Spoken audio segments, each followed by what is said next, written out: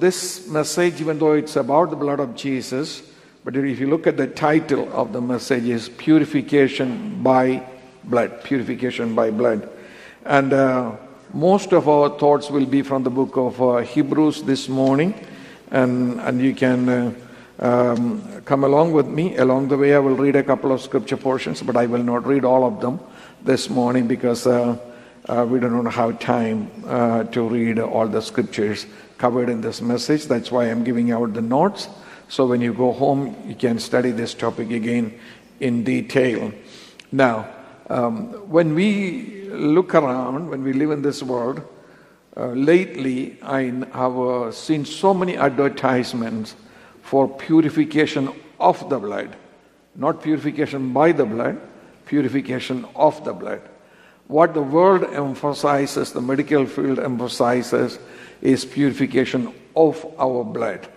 And there are many medical conditions that we can go through that require us to go to a hospital, be admitted into a hospital so they can recirculate your blood through using a machine and take out all the toxins in your blood. Because we live in a chemical-filled world and so many of the food that we eat have chemicals in it, the water has chemical in it, air has chemical in it. So somehow you have to take all these toxins out of your system. We have a medical doctor sitting back there nodding his head, saying that I am telling the truth. So if you have any medical questions, I will direct to him later at the end of the service. All right? But I have seen this. Even dialysis is basically a blood purification procedure, taking out all the sugar and sugar compounds that have accumulated come into your blood. And they use the dialysis machine to take out those sugars and purify your blood. And many of the diabetics, severely diabetic people, go through that. I have many family members on my wife's side who are going 3 times a week to a hospital to get dialysis done. That's what keeps them alive, actually. Amen. And on top of that, recently I have seen a lot of advertisements for food items that can cleanse your blood. Because now we are into holistic medicine, and a lot of people who are into holistic medicine promote certain foods that can purify your blood. Something that we are accustomed to where I come from, which the world didn't care until a short while ago, is something called turmeric. And you know that turmeric has become a big thing in the world today. I remember as a child, when I was a child, I remember seeing mothers putting turmeric all over the body of little kids when they give them bath. Before they apply the soap, first they wash them with the turmeric water. And then they put soap on them. And they said, I have asked them, what are you doing? Because turmeric is yellow and the kids turn yellow. And I asked them, I remember asking these mothers, why are you doing this? And the mothers would say that will kill all the germs on their body. And I was a child. I said, okay, and went off to play. But now the medical science have admitted that turmeric is one of the best thing that you can use. And many people I know even drink water when they get up with a little turmeric in a glass of water. So we have purification of our blood has become a big business and an important thing, and indeed it's a good thing and part of the higher health conscience that we have today. But the Bible does not say anything about purification of your blood. Actually, the Bible teaches something seemingly crazy. The Bible actually teaches purification by the blood. Purification by the blood. And it's that thought that led to this message that I am about to share with you this morning. Because it's so contrary to what the science says. Science says you have to purify your blood. Purification of the blood is necessary. But the Bible says purification by the blood is necessary. Of course, when the Bible says, Bible is not contradicting medicine, Please don't think that way. Bible is not speaking against science. No, it's not at all. Bible is talking about a completely different dimension of our life, the spiritual dimension of our lives. Amen. So if you look at the Bible, chronologically, you will see that this idea of being saved by the blood originally started with the idea of Passover. And all of you know the Passover story, and I have a lengthy message, so I won't take time to give you all the details. But what happened on the Passover night is so simple, but so powerful. Because God gave something unheard of until then. Sacrifices was in the Bible since the time of Cain and Abel. We know that sacrifice has been in the Bible, but nowhere in the Bible the sacrificial system included taking part of the blood of the sacrificial animal, applying it on yourself or applying it on your house or applying it on anything. It's never mentioned in the book of Genesis, even though sacrifices are many times in the book of Genesis. But when we come to the book of Exodus and with the Passover, God brings a brand new idea, a novel idea. God said, hey, this night, the angel of death is going to pass over the land of Egypt.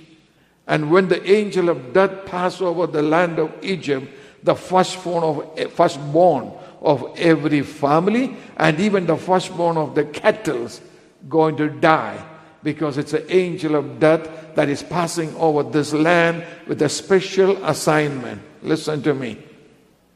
Even when the angel of death is passing over a land, it is under the control of God Almighty. Amen. He cannot just kill anybody he wants. He can only kill whom he is authorized to kill. So that's why we depend on God instead of depending on medicine alone, instead of depending on government alone, instead of depending on science alone. Because the ultimate authority in this universe is the God whom we serve. Hallelujah. Yes, if you believe that, you can give the Lord a clap offering in this place. Because He is the ultimate authority in this world. Amen. He does all things according to His perfect will. Amen. So even when the angel of death is passing over a land, he cannot randomly kill all the people he wants. He can only kill the people over whom God has allowed. Well, that of course raises moral questions, because close to 1 million people died from corona in this country alone. So God wanted to see those million people, hundreds of thousands I meant to say, killed.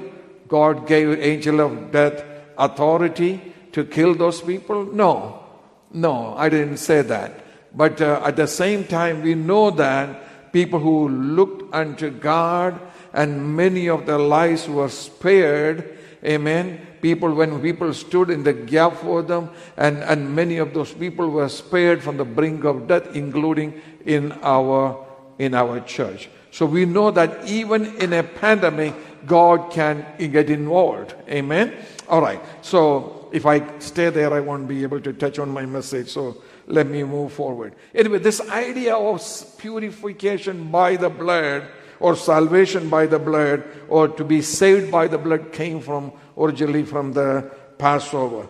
And then it became part of the law. When we come to the book of Leviticus, it became part of the law. That idea got expanded in the book of the law. Let's see.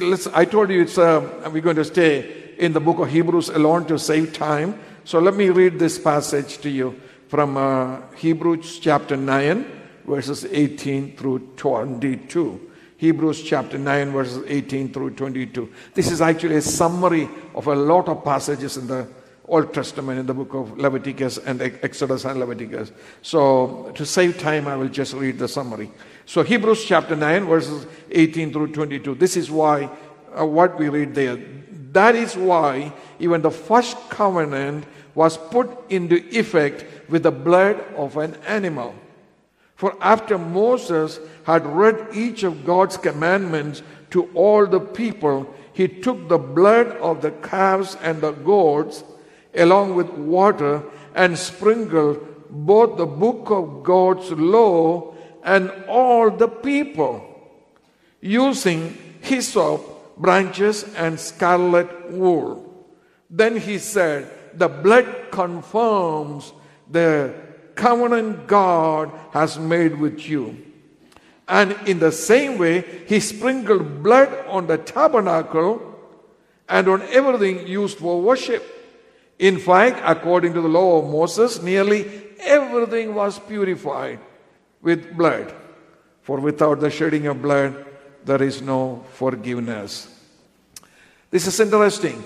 When children of Israel became a community in the book of Exodus and along the journey, God is revealing more and more things to them. And at one point, God told them to build the tabernacle as a place of worship and also as a place of God's presence. More than as a place of worship, it was a place of God's presence, because God said, I will dwell in the midst of my people.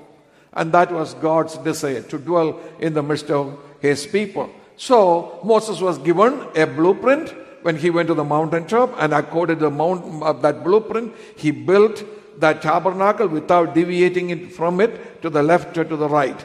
And he was so obedient in the house of God. Bible itself and God himself certified later that Moses built it exactly according to the blueprint that was given to him. But when that tabernacle was built, and Moses wrote down all the law that God gave him, that we read in the book of Exodus and book of Leviticus, into a book, there came the day of the dedication of that temple. And on the day of dedication of that temple, first thing that they did was they decided to do a sacrifice, kill some animals. It actually talk about the blood of calves and goats. That means goats were killed that day and cows were killed that day. And Moses saved some of the blood of these sacrificial animals. So, before anything could be done in the tabernacle, before anyone could enter into the tabernacle, Moses decided to purify everything. Again, I'm sure according to the revelation that God gave him. So, you know what? He had to purify everything, including God's law. So why do you have to purify God's law? If that book contained God's law, that as it was revealed to him, and he wrote it down, why do you need to purify God's law? Of course, God's law is perfect and it does not need any purification. But the problem was, it was written down by a sinful man. Are you with me? It was written by a sinful man. Tabernacle was built for God. It's God's presence that's coming into tabernacle. So then why do you need to purify the tabernacle? Again, the same principle. It was written by sinful men. So the Bible, promote this idea that anything that a sinful man touches becomes sinful. Or impure, I should say impure, not sinful. Impure. So anything that a sinful man's hand touches become impure. So it has to be purified. It has to be purified. So Moses wrote the book of law, but Moses is a sinful man. He's not a perfect human being. So the book of law had to be purified. Look at that verse, the verse that I read to you, the summary I read to you. Look at in the notes I have even summarized even further. Look at the things that got purified that day. Moses purified the book by sprinkling blood on it. And then this law was given to these people. But these people were sinful people. So they need to be purified. So Moses took some of that blood and sprinkled over the people. And said, you are purified by this blood of this animal that became a sacrifice for you. This all is coming to Christ later. And then, as I just told you, he sprinkled blood on the tabernacle because it was built by sinful men. And even he didn't even stop there. Every utensil that was going to be used in the tabernacle had to be cleansed by the blood, because all of them were made by sinful men. So, and all of those things had to be purified, but only once. Listen to me. Some of these things had to be purified only once. Because tabernacle was purified only one time. Every time they put the tabernacle back again or pitch that tent again, they did not go through the same process because it was sanctified by God. And in that process, God said, set apart for God. In some of the modern translations of the Bible in the New Testament, you will see the word set apart instead of sanctified. Because it contains that idea. Because once it was set apart for God. As long as you used it only for God, only for that purpose for it was set apart, you didn't have to sanctify it again and again and again. Are you with me? That's why we teach, based on the Bible, that we don't have to get saved all the time.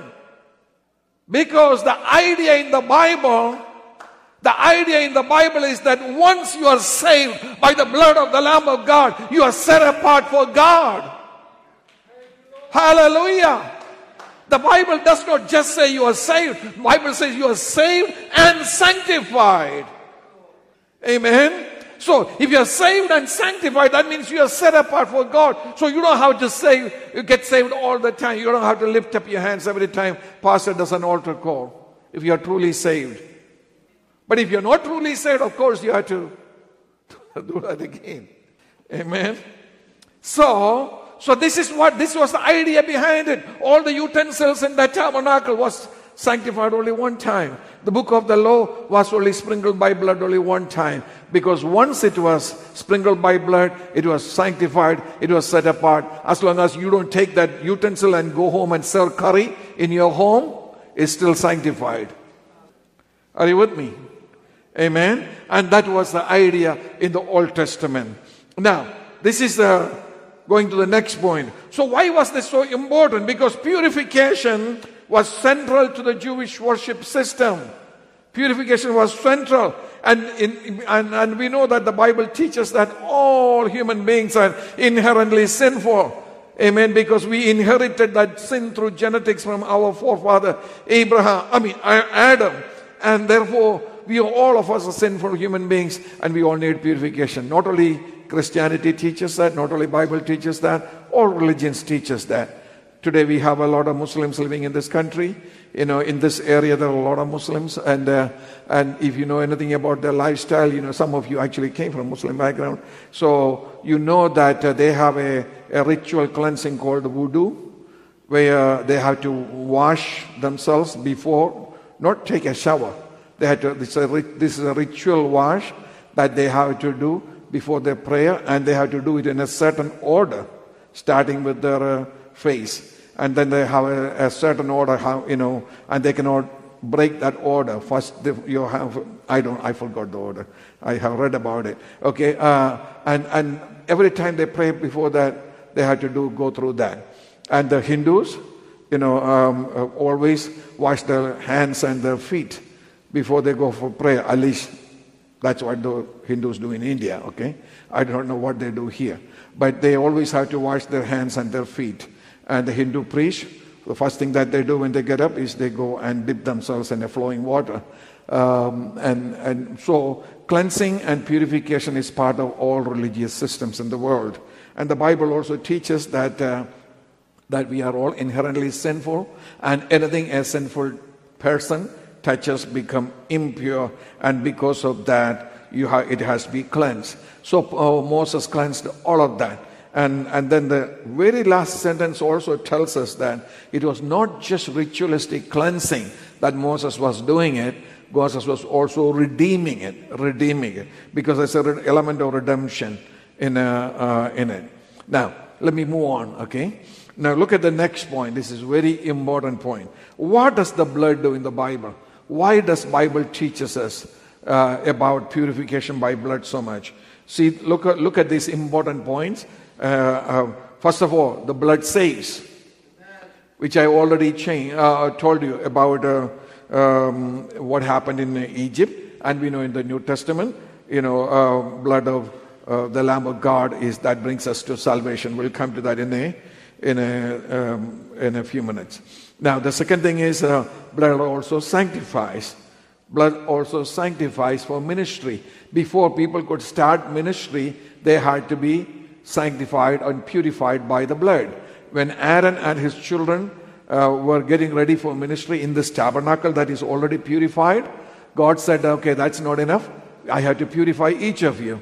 So they were brought before God and Moses because this included even Aaron. So Moses took the sacrificial blood and applied the blood upon their hands, applied the blood on their leg, applied the blood on their ears, and applied the blood on many parts of their body, because they said, you are about to enter into the presence of a holy God. Because ministry is not a joke. In the Old Testament, ministry was taken much more seriously than ministry is taken today. Because God said, you are not coming into my presence to represent me and minister to me in your sinful condition. You must be purified by the blood before you can minister before me. Hallelujah. Amen. Of course, that concept is applicable in the New Testament also. That's why we say that before we come and do anything, because this is not an Old Testament temple, but we still know we are coming into the presence of God. And when we are coming to worship God, we are approaching the throne of grace. Amen. And that's why we insist that if you have sin in your life, don't come up here and do anything. Just sit down. Not because we hate people. Sometimes people interpret it differently and say, pastor is partial, pastor is racist, pastor is this and that, and pastor is too strict. No, it has nothing to do with any of that. Because you are here representing your God, and you are coming up here to minister to your God. Amen. So before you come and start ministering to God, make sure you are purified by the blood of the Lamb. Amen. Because this is serious business, people. Amen. We have to take it seriously. We know that same day, go home and read Exodus chapter 28, because two of Aaron's children didn't take it seriously. They said, what is the big deal? What is the big deal? And they brought strange fire into the presence of God. And the Bible says that the fire came out from the Holy of Holies and killed them right there. So, if you are called by God for ministry, take it seriously. Take your call seriously. Make sure you are always covered by the blood of the Lamb. Amen. Hallelujah. Third thing that we see in the Old Testament is that the blood sealed the old covenant. And I mentioned that already. Amen. And the fourth thing I want to show you is that the blood purifies. In the Old Testament, in the chapter 13 and 14 of the book of Leviticus, is a passage about the ritualistic cleansing of someone who had leprosy. Listen to me. Blood is not applied when they have leprosy.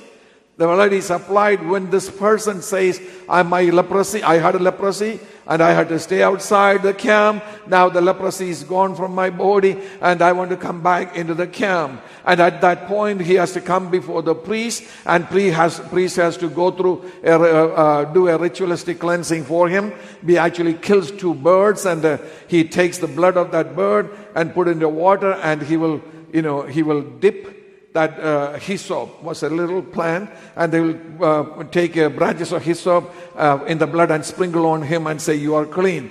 After he is sure that this man is actually free from leprosy.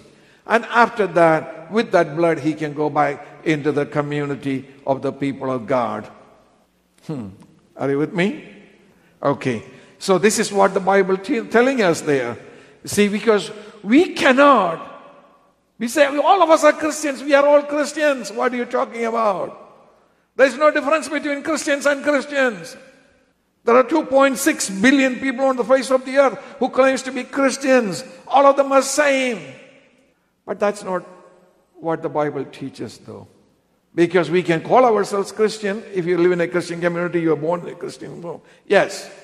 But you don't truly become a part of the community of the people of God until you hit that blood on you. Oh, hallelujah. Hallelujah. Because leprosy is a symbol for sin in the Bible. And the Bible said that anyone who has this leprosy has to stay outside the camp. until that leprosy is taken care of. And when that leprosy is taken care of and he feels like, yes, I am ready to go back into the community of the people of God, which was the community of Israel at that time, the first thing the priest has to do is sprinkle the blood of the bird that was dead on his behalf upon him and declare him as cleansed, and then he can come back and become a part of the community of the faithful. So, when we talk about a remnant, the word used in the Bible is remnant. People who truly follow God. Not the 2.6 billion people who call themselves Christians, but the people who are truly following Christ. If you look at those people and ask me what is the difference about them, what is the difference about them? You know what is the difference? They have the blood of the Lamb of God upon them. Hallelujah! They have the blood of the Lamb of God upon them. So this morning, don't argue with somebody to prove that you are a Christian. You don't have to waste your time. You don't have to justify this or that. All you have to do is look at yourself. Am I covered by the blood of the Lamb of God this morning? Hallelujah.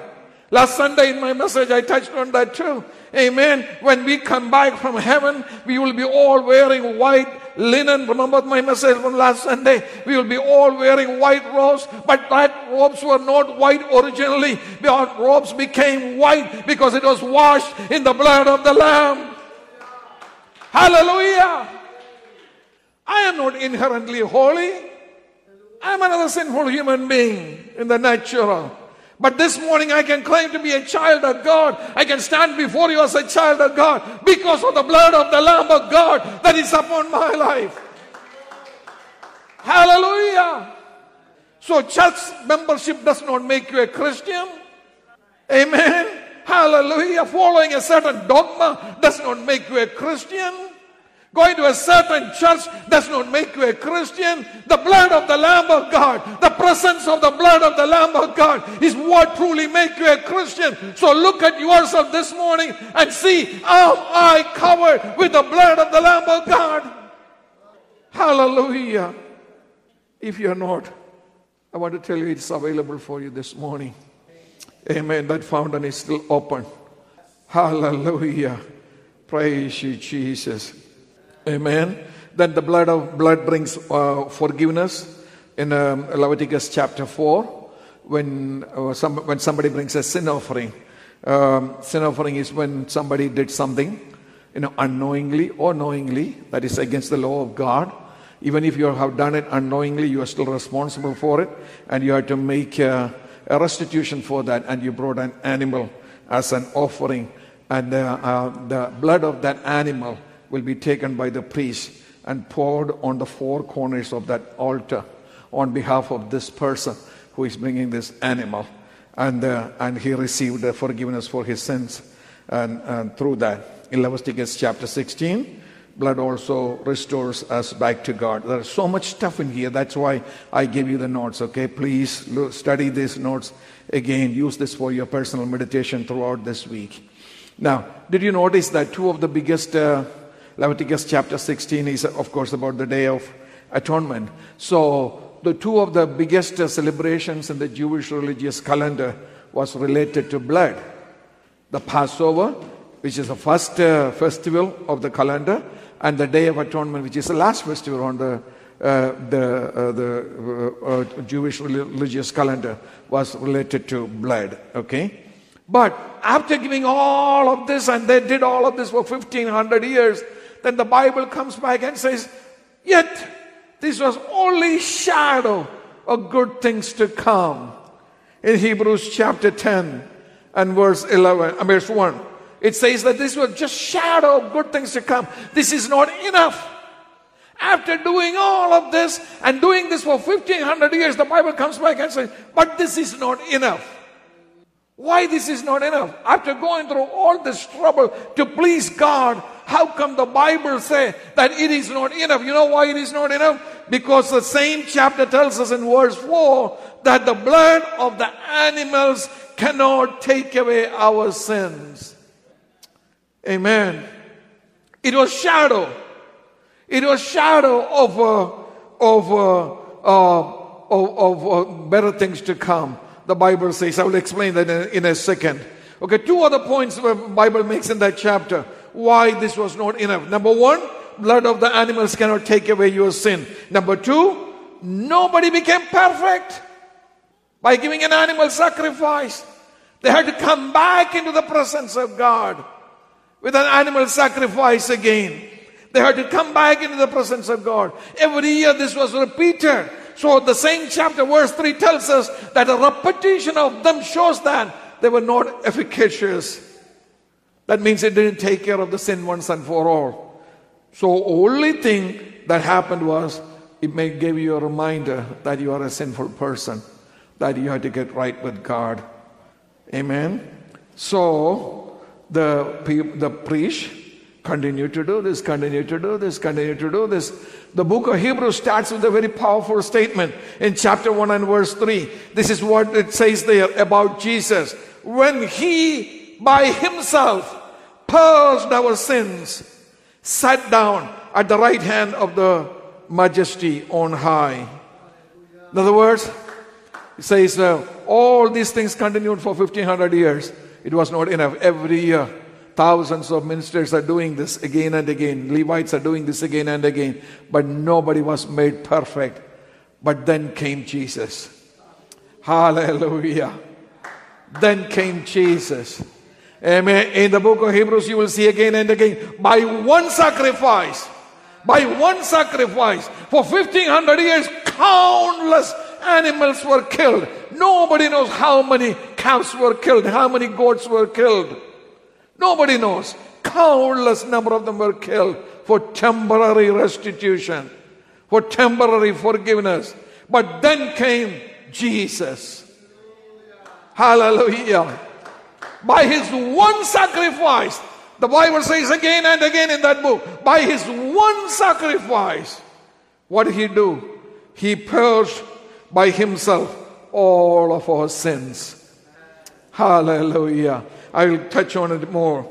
Amen. But look at that. Entire message of the gospel is in that one verse, because it teaches us three major points. Number one, Jesus did it all by himself. Listen to me. Jesus did it all by himself.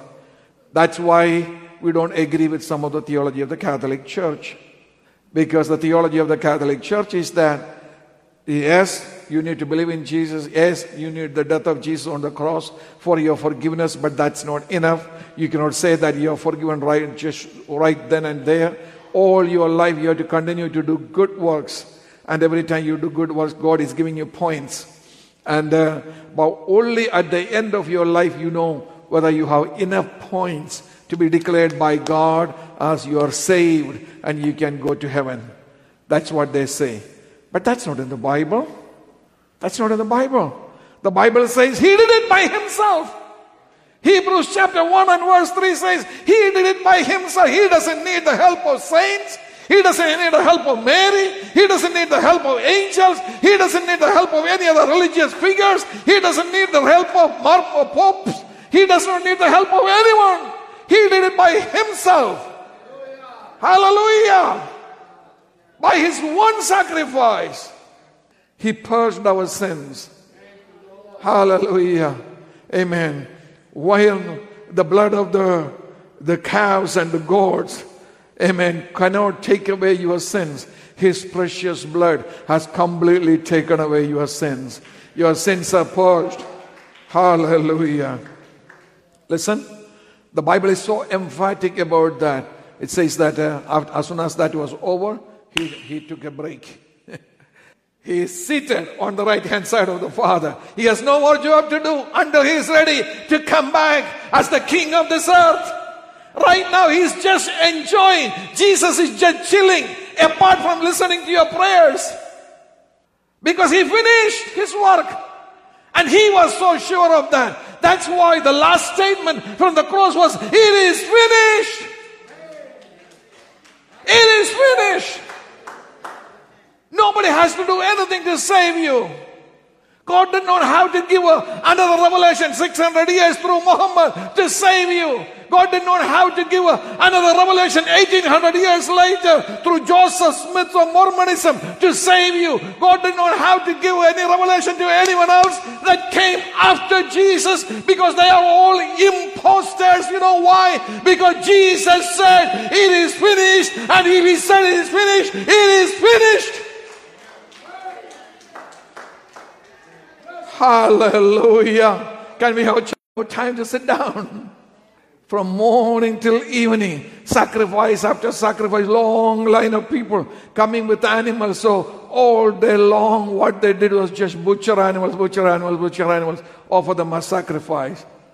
And God wanted to make sure none of them take a break, so that He didn't allow a chair in the tabernacle. That's what they did. But my Lord Jesus, when He came and became our high priest, amen, He did only one sacrifice. By His one sacrifice, He purged our sins forever. So He is seated on the right hand side of the Father. Amen. Since we are in the book of Hebrews this morning, let me show you. I won't explain all these things in detail. I don't have time. Okay, our time is coming to an end. You look at point number 7 in your notes. There are 5 major passages in the book of Hebrews that talks about the sacrifice of Jesus. I will just touch on each one of them. Hebrews chapter 1 and verse 3 is the first one. It talks about the exaltation of Jesus after the cross, which is what I was just talking to you about. The second passage is in Hebrews chapter 2, verses 17 and 18. That's where it talks about Jesus Christ, how Jesus Christ became our high priest after the cross, after offering this one sacrifice of His own life on the cross. And the third passage is Hebrews chapter 7, verses 23 to 27. It takes, again, it talks about the sinless high priest who shed his blood for His people. And the fourth passage is in Hebrews chapter 9, verses 11 through 28, which talks about how Jesus took His blood. Because in the earthly tabernacle, remember, on the Day of Atonement, the high priest had to take the blood, he'll kill an animal for himself first, and then come back and kill an animal for the people. And both times he took the blood behind the curtain into the Holy of Holies. And Hebrews chapter 9 says that Jesus Christ was not a high priest in an earthly tabernacle. Therefore, He took the blood and He took it straight to the heavenly tabernacle. Amen. Amen. And fifth passage is Hebrews chapter 10, verses 10 through 14, where it talks about why the New Testament was needed. Why the New Testament was needed, and how Jesus took care of everything demanded by the justice and righteousness of God. Can I just read that passage to you this morning? Hebrews chapter 10, verses 10 through 14. This is what we read there. For God's will was for us to be made holy by the sacrifice of the body of Jesus Christ once for all time. I want you guys to listen to this verse, supremely important scripture passage. Let me start all over again. For God's will was for us to be made holy by the sacrifice of the body of Jesus Christ once for all time. Under the old covenant, which we talked about, the Aaronic priesthood, the priest stands and ministers before the altar day after day, offering the same sacrifices again and again, which can never take away sins. But our high priest offered himself to God as a single sacrifice for sins, good for all time. Say, good for all time. So nobody has to come up with a second way of salvation after Jesus died on the cross. Then He sat down in the place of honor at God's right hand. There He waits until His enemies are humbled and made a footstool under His feet. For by that one offering He forever, say forever, made perfect those who are being made holy. I need to read that passage once again, the last verse once again. For by that one offering, he forever made perfect those who are being made holy. Being made holy is another word for sanctified. That one sacrifice, we are being sanctified. And there is no other sacrifice. That's why Apostle Peter said in his epistle that if you refuse the blood of Jesus, he actually said if you trample the blood of Jesus that was shed on the cross for your salvation, there is no other way of salvation for you. Only one thing is left for you. That is the judgment of God. That's the judgment of God. There is one sacrifice, one offering, forever made perfect, those who are being made holy. So I'm going to ask you a question. Can I see the hands of all the perfect people here? Can I see the hands of all the perfect people here?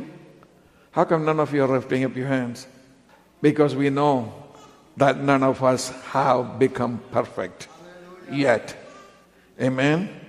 But did you notice that the language in that verse? It says we were made perfect. So how come if we're made perfect by this offering, we are not perfect today? See, the true teaching of the Bible is that the day you believed Jesus, God counted it as righteousness, forgave all your sins, wrote your name in the Lamb's book of life, and destined you for perfection. So can you turn to somebody this morning and say, I'm not perfect yet? Come on, say it. I am not perfect yet. If you are perfect, you don't have to say it, okay? All the imperfect people, please say this to somebody. Yeah, I am not perfect yet, but I am destined for perfection. If you believe that, give the Lord a clap offering in this place. Hallelujah! Hallelujah! Hallelujah! Amen. Why by this one sacrifice? So you know what does that mean? Listen to me, folks.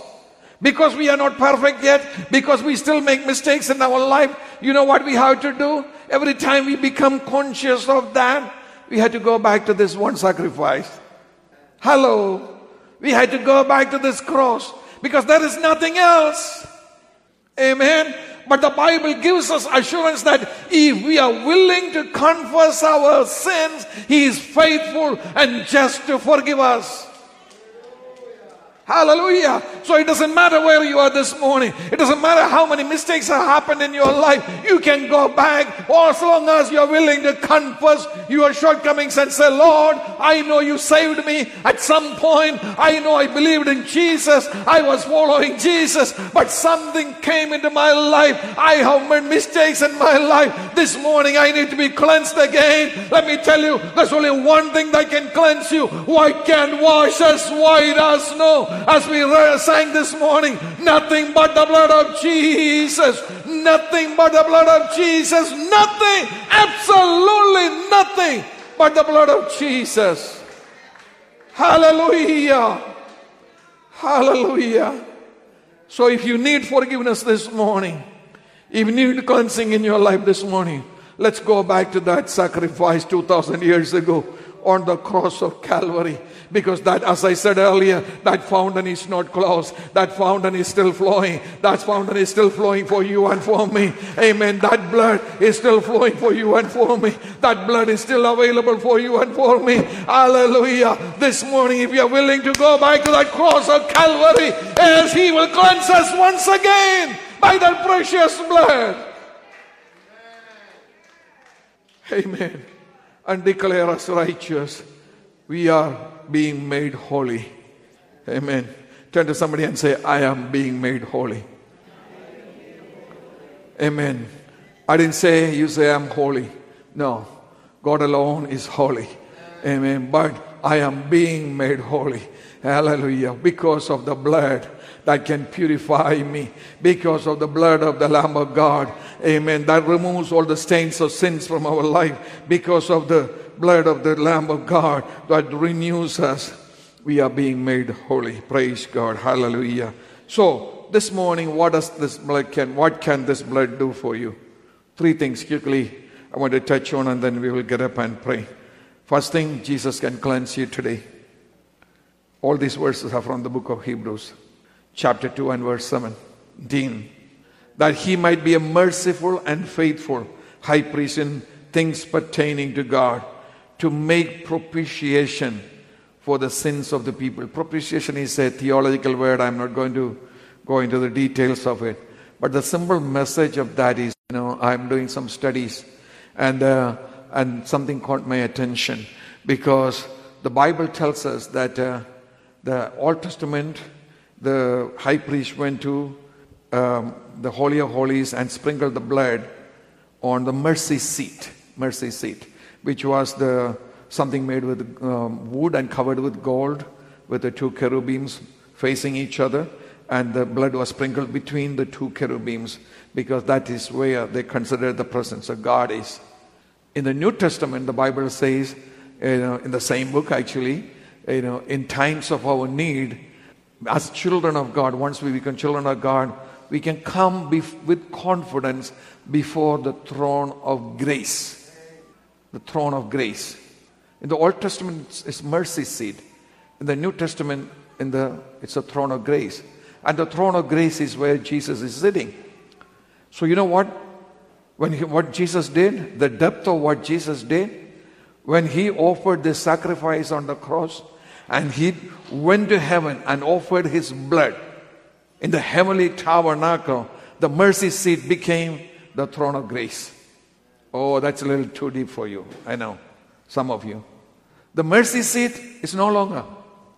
You remember what is it that we sometimes we watch movies, okay?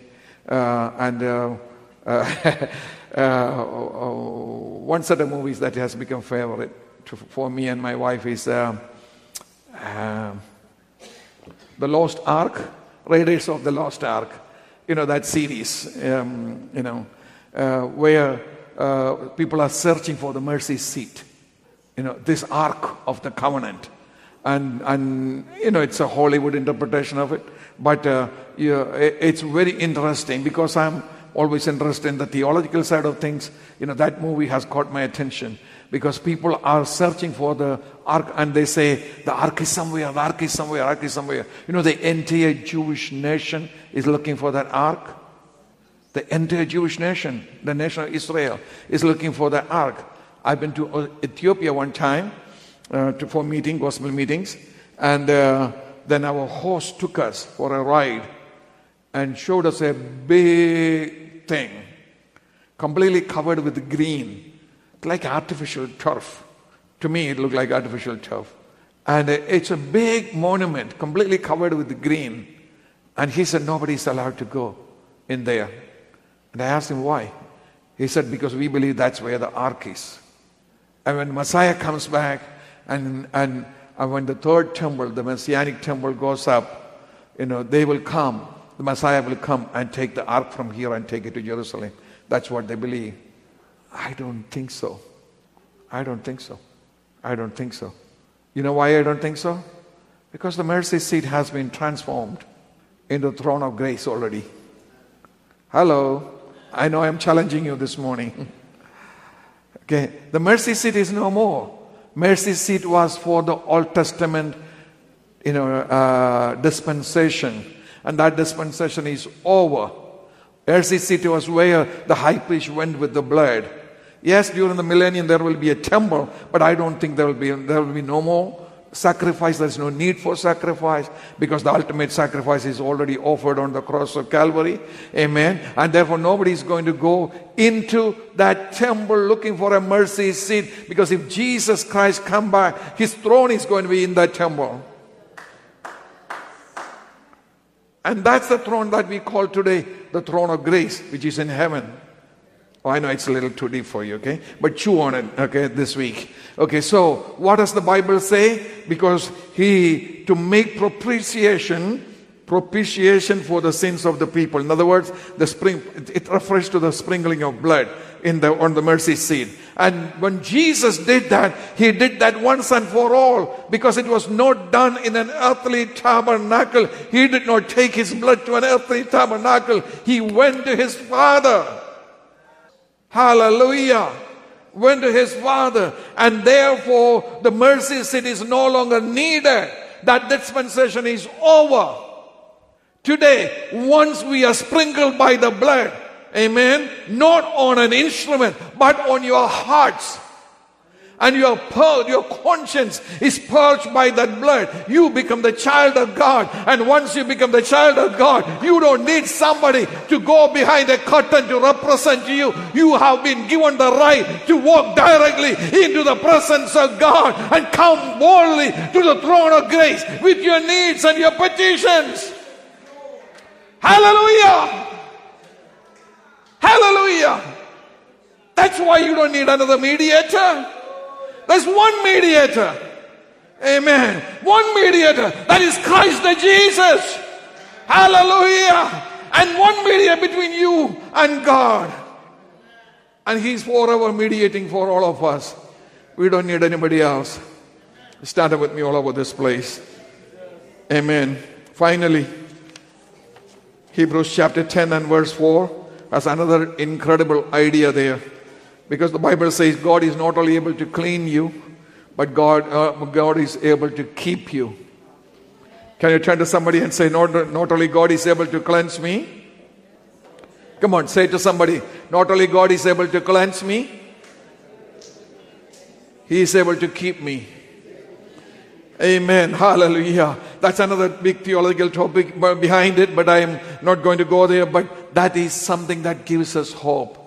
Listen to me. Your future is not in your hand. If your future was in your hand, you could have messed up. And I could have messed up. And we could have fallen away from grace. Amen. Hallelujah. And we could have gone back into the world. How many times we were tempted to go back into the world? Hello. Be truthful this morning. Be truthful this morning. How many times the enemy brought stuff in your life and tempted you to go back into the world? But you are still a child of God. You know why you are still a child of God? Because it does not depend on you. Amen. He is able to keep you. Come on, my Lord is able to keep me. Hallelujah. Put your hand on your chest and say to yourself, my God is able to keep me. So I'm going to remain a child of God. Irrespective of whatever happens in my life, I am going to remain a child of God. Because it's not up to me. It's up to my Lord who went to the cross to die for me. Hallelujah. He's able to keep you. Come on, let's worship this Lord this morning. Amen, amen. Let's worship this Lord joyfully this morning.